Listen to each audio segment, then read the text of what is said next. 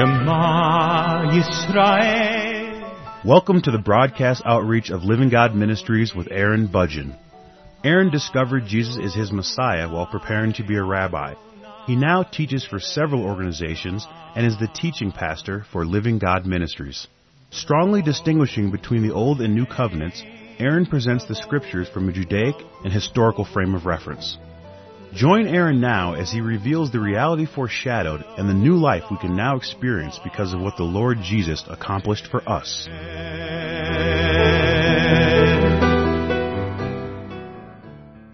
I'm presenting a series of programs on the subject of spiritual warfare. In the previous program, I introduced the important thing to understand about the devil being used as a minister. That the devil is certainly in a conflict with God. He is causing a tremendous amount of destruction and suffering, but because of what the Lord can do with what the devil has done, the Lord is still able to accomplish great things. He is able to continue to be very creative and to create new things that the devil could never encounter and will never understand. He will never understand these things that the Lord has been able to accomplish because of the decisions that the devil has made in order to create suffering. Now, I did do a series of programs on the subject of suffering, which I mentioned in the previous program. I would like you to listen to those programs. If you haven't listened to those, they will give you more information concerning this subject. But for this program, I'd like to just start with the subject of love. I'm just going to try to complete what I began in the previous program, and then I'm going to get on into another subject that is related to this, the idea of what war is, and so that you can have a better understanding of the spiritual warfare that you are in, the nature of the warfare, and why we would call it a war. In 1 Corinthians chapter 13, we have a definition of love, though. I'm going to start here. In 1 Corinthians chapter 13, beginning in verse 4, love suffers long and is kind. Love does not envy. Love does not parade itself, is not puffed up, does not behave rudely, does not seek its own, is not provoked, thinks no evil, does not rejoice in iniquity, but rejoices in the truth, bears all things, believes all things, hopes all things, endures all things. But these things the devil will never be able to understand. Only we can understand and embrace these things, because we are the ones who have been born again, who have been saved, who have been forgiven, who have been reconciled. You know what it means when God says that He suffers long and is kind. Because when you look at the depth of your sin, and you see how much He has suffered it, how long-suffering He has been, and when you see that He is kind to you in the midst of your sinfulness, you know His long-suffering, you know His kindness in a way that no one else can know. No one except another believer. Certainly the devil will never be able to encounter these things. Adam and Eve could have never encountered these things in the way that you can. So the Lord has made use of the devil. He has used him as a servant in order to create more, in order to reveal more, to do more. Greater things have been accomplished. And I know it's difficult. I understand what it means to suffer. I really do. I understand what it means to experience tremendous amount of pain and violation. I know what that's about. But I also know the great things that the Lord has done in the midst of those things. And to me, the price has been worth the benefit. The cost has been worth the benefit. And if you can't say that right now, there's nothing wrong with that. I don't want you to feel guilty. I just want you to hear my testimony and perhaps consider that one day you will see that the cost is worth the benefit, that when He finally is able to do His creative work, when He can complete what He began in the midst of the circumstances that you were faced with, that you have encountered, when you see later on what the Lord is able to do, I believe you also will be willing to say that the cost was worth the benefit, because you would not know what you will one day know, what you will one day see, what you will one day experience about your God. You would not have been able to encounter that without those tribulations. Now, that doesn't mean you need more tribulation in your life. It doesn't mean you need more suffering. Don't go looking for it. Don't go looking to add more to it. I'm sure the Lord can make use of what you get. I don't think He wants to give you more. I don't think that He's looking to give you any. I don't believe that. I believe that He will make use of what occurs. He will not initiate or invoke suffering Himself. Not in that way. Consider Romans chapter 5, verses 3 through 5. In Romans chapter 5, verse 3 it says, "And not only that, but we also glory in tribulations, knowing that tribulation produces perseverance, and perseverance character, and character hope. Now hope does not disappoint, because the love of God has been poured out in our hearts by the Holy Spirit who was given to us." There is, of course, a lot that can be said about that I will not get into right now. I will refer you to the verse-by-verse study that I produced on the book of Romans for more on that. But at least by reading this, I think that you can get a better understanding of what I mean by the Lord doing a continual creative work, even with things that He did not do, with things that He did not cause. He can still do great things. That was Romans chapter 5, verses 3 through 5. So in this program, I would like to proceed into the subject of spiritual warfare and talk about it from the point of view of warfare. In this program, I'd like to start by talking about warfare in the world, in the flesh. I believe that if you can have an understanding of the things of the world, it will help you to have an understanding of the things in the Spirit. The Lord Jesus spoke with Nicodemus about this. He said, "If you will not believe me concerning the things of the earth, of the world, then how will you believe me when I tell you about the things of heaven?"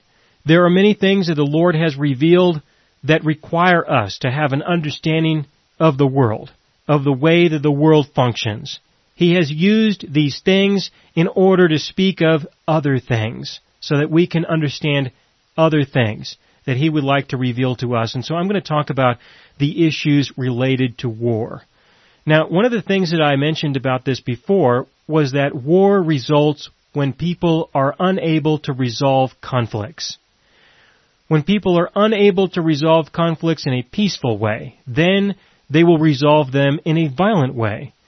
And a resolution will eventually occur when the person who causes the most destruction completes their destructive acts. When a person finally creates more destruction than the other person to the extent where the other person gives up, it is at that time that the war is over. But when wars take place throughout the course of history, if you look at the wars that have occurred, why did they really occur? What were the wars really about? I mean, really. Now, this is a very difficult question to answer. A very hard question to answer. The reason why it is so hard is because the reasons why people go to war are not always the same reasons as to why the wars took place. In other words, people may go to war, but they're going to war for a reason that is different than the reasons why the war got started to begin with. Normally people will go to war for an ideal, for example. We go to war because we believe in something. There's something that we believe in, and we want to fight. We want to fight, and we're willing to die for what we believe in because we believe that it is right. But that might not really be what the war is actually about. That might not be what the war is really about. It might really be about something else, but we were lied to. We were told that it was about this ideal. It was about this philosophy of some kind. This happens, and of course we would have to refer to an individual scenario, an individual war or conflict in order to describe those things. But I want you to think about that. I do. I want you to really think about that first, and then go look into history. Look into the wars that have occurred. And I believe that you will find that there were a lot of people who went and they fought and they killed and they died because they were fighting for an ideal of some kind, because they believed in what they were fighting for, but it wasn't really what the war was actually about. It was really about something else. But it is the historians who often give us the information concerning these things.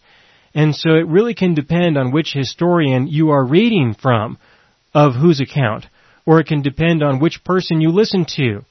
For example, people have engaged in war because they were trying to defend themselves. They were attacked, and so they decided to respond and say that we are going to fight because we believe that you attacked us. Well, it could be that they didn't really attack us. Maybe somebody else did.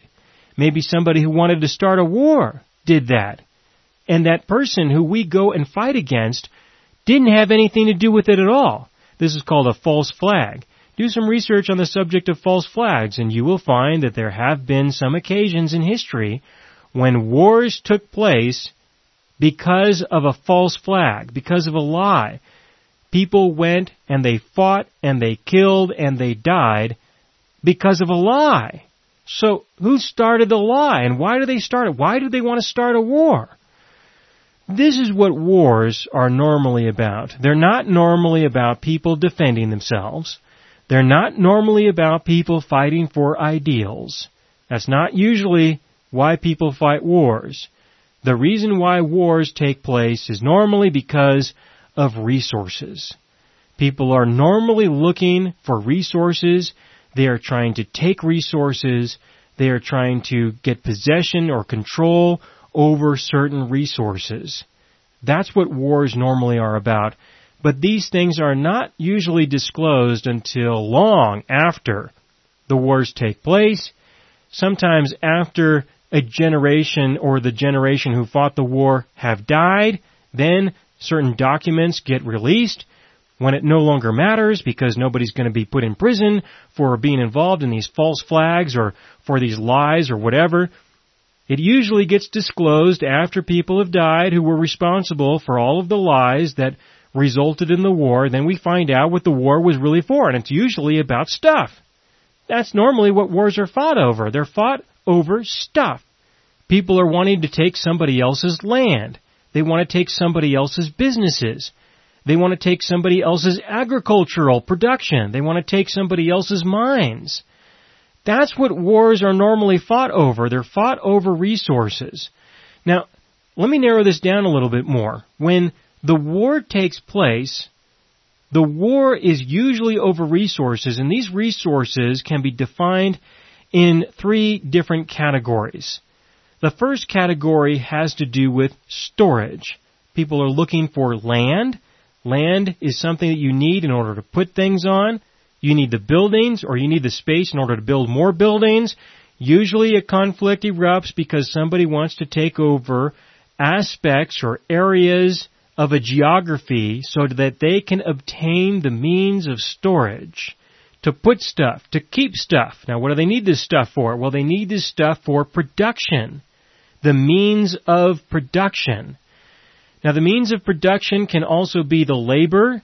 It's not just the resources that are going to be stored somewhere, the chemicals or the metals or the materials that are used for the means of production, but also the labor, the people, are also considered to be an asset in this sense for productivity, for production, where people will do work and produce things that also need to be stored. So it's storage, it's production, and it's the means of transportation. Transportation in the sense of the vehicles or the animals that were used in order to transport things, or the routes of transportation, the routes that make it easier for people to transport their stuff from one geography to another geography, either over land or over water. The means of transportation are things that people have fought over. So when you look at the wars that have taken place in history, a good way to look at them, which very few historians have done, so this is very challenging to actually accomplish, but a good way to look at the wars that have taken place is to look at them to see what they were fighting over and to see to what degree were they fighting over the resources of storage, transportation, and production. All aspects of life can be defined or summarized as the combination of storage, transportation, and production, to a degree of each one of those or a combination of all of them. most all aspects of life can be defined in that capacity. Your job, for example, if you were to take a look at the kind of work that you do, you can define your work within these categories. To what degree do you use transportation? To what degree do you use storage? And what is it that you produce? If the kind of work that you do does not correlate very well to these three aspects of civilization, it's quite likely that your job is not a very secure form of employment. That's the best way that I can describe that. So it's resources, though. I want you to understand that resources, more defined in terms of transportation, storage, and production, it is the resources that people are fighting over. And when someone decides to fight in order to take resources, there's going to be destruction. People will destroy whatever they need to, whatever they can, in order to assist them in their victory. Victory, again, as I mentioned earlier, victory will be defined by whoever has been able to create the most destruction. They are able to win the war through destroying things. That's what war is generally about. Now, when it comes to the spiritual war that we are in, it's very similar. There is a war that is taking place, and the war is over resources. It is over the means of transportation, storage, and production. But in this case, we can't go around looking for the spiritual means of storage or the spiritual means of transportation or the spiritual means of production. How do we do that? We can do that if you will consider what I said in an earlier program about us being a temptation of the devil and think about you. You are the resource. You are what the devil and the Lord are fighting over. You're the plunder.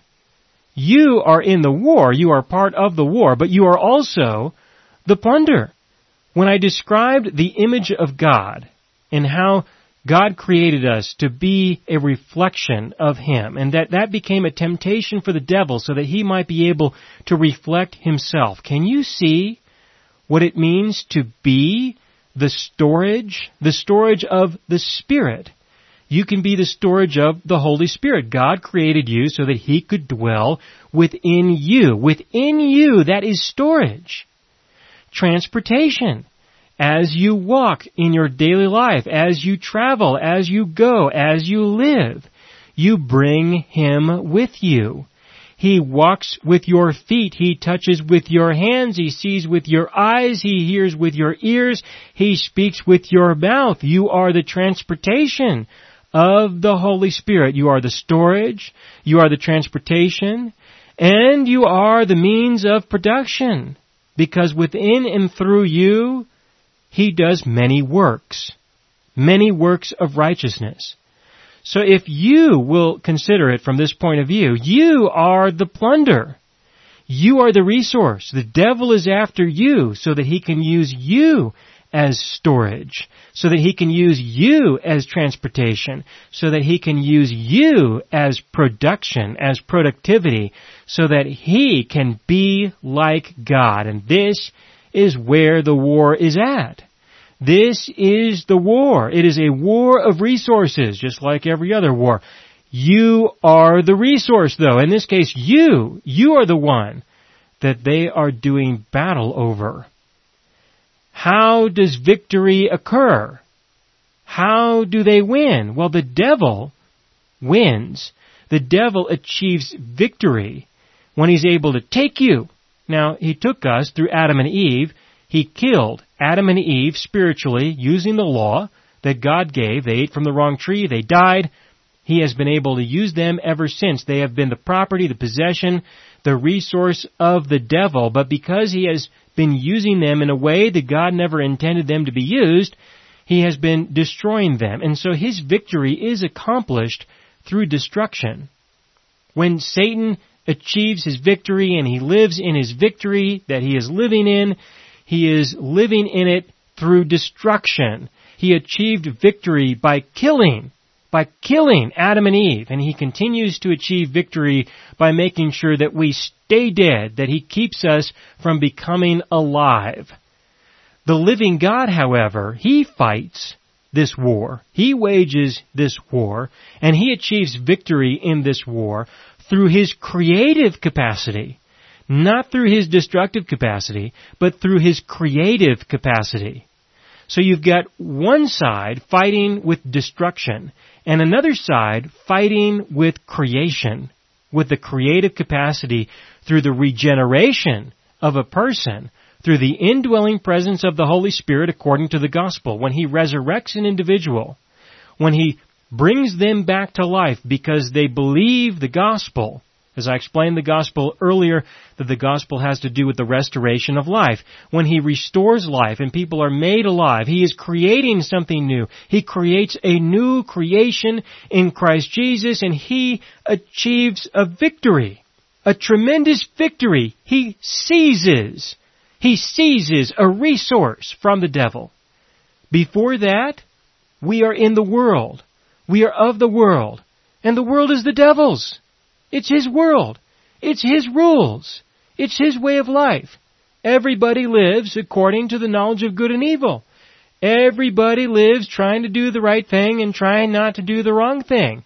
Everybody lives to do things and then they get rewarded for the things that they do. They get blessed because they do, because they succeed. Everybody lives according to the ways of the world, which are the ways of the devil. He is the God of this world. When we are born into this world, we are born in the devil, in him. We are born being his property, being his resource. He uses us to reflect himself, to live, to create in the way that he can, which leads to destruction. But we are his. When Adam and Eve were created, all that they knew was the living God. They did not know him like we can know him, but that's what they knew. They did not know what it was like to be without him.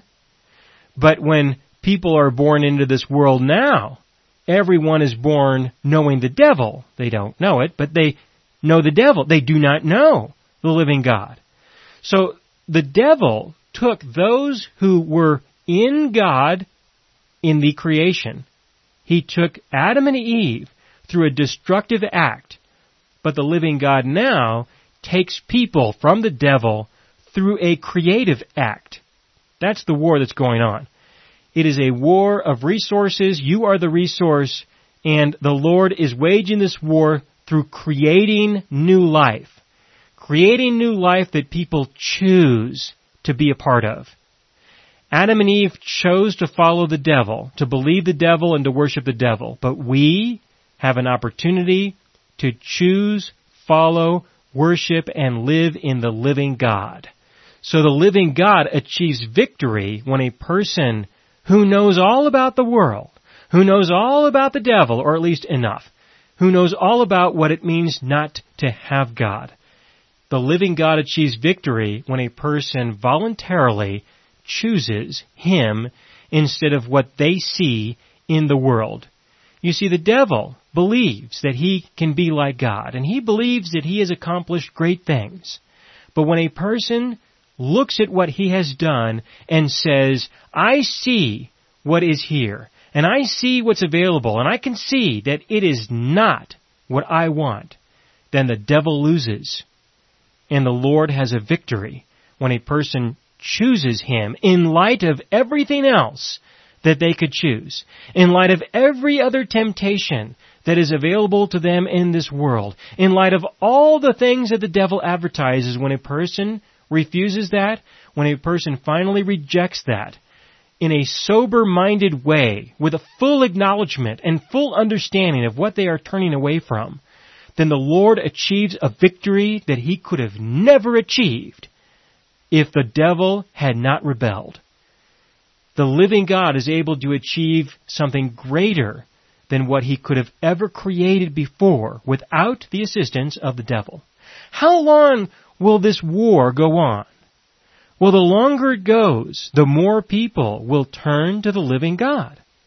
And so I believe that the Lord will allow this to go and will want this to go on as long as possible. As long as possible. I know people are saying that the Lord Jesus is coming any moment. And you know what? He might. But I believe that he will delay as long as he can. He's not going to return as soon as he can. He's going to delay as long as he can, because the longer he waits, the more people will turn to him. He has no reason to fear people turning away from him. When a person turns to him for who he is, according to the true gospel, they never turn back. They don't. So he will allow this to go on as long as possible because he benefits the longer it goes on. But the day will come when things just simply will not be able to continue on this earth in the way that they are. And when that day comes, the war is over. The war is over because there are no longer any physical resources to fight over. The resources will be gone. They will be divided up. The Lord will have His, the devil will have his, and that will be the end. There will be the kingdom of God, and there will be the other place with the devil and his angels and his people who decided that they did not want to be a part of the true and living God. That is the war. That is how it started, and this is how it will end. It will end when the earth passes away. When the earth has finally come to an end. In that sense, what will happen is that the people who decided to reject the Lord Jesus, they will be the devils, and they will immediately become obsolete. Because without this world, you are obsolete in the devil. But in Christ, the people who are in Christ, who are a new creation, you will never become obsolete in Him. You will live throughout eternity in a new life with Him and His kingdom. And I will continue with this in the next program.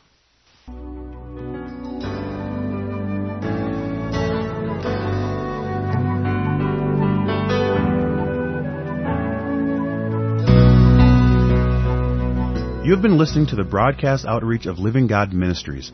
You can hear all of our programs for free through our radio archive at livinggodministries.net. That is, livinggodministries.net. Do help us develop new radio programs and continue broadcasting on this and other radio stations.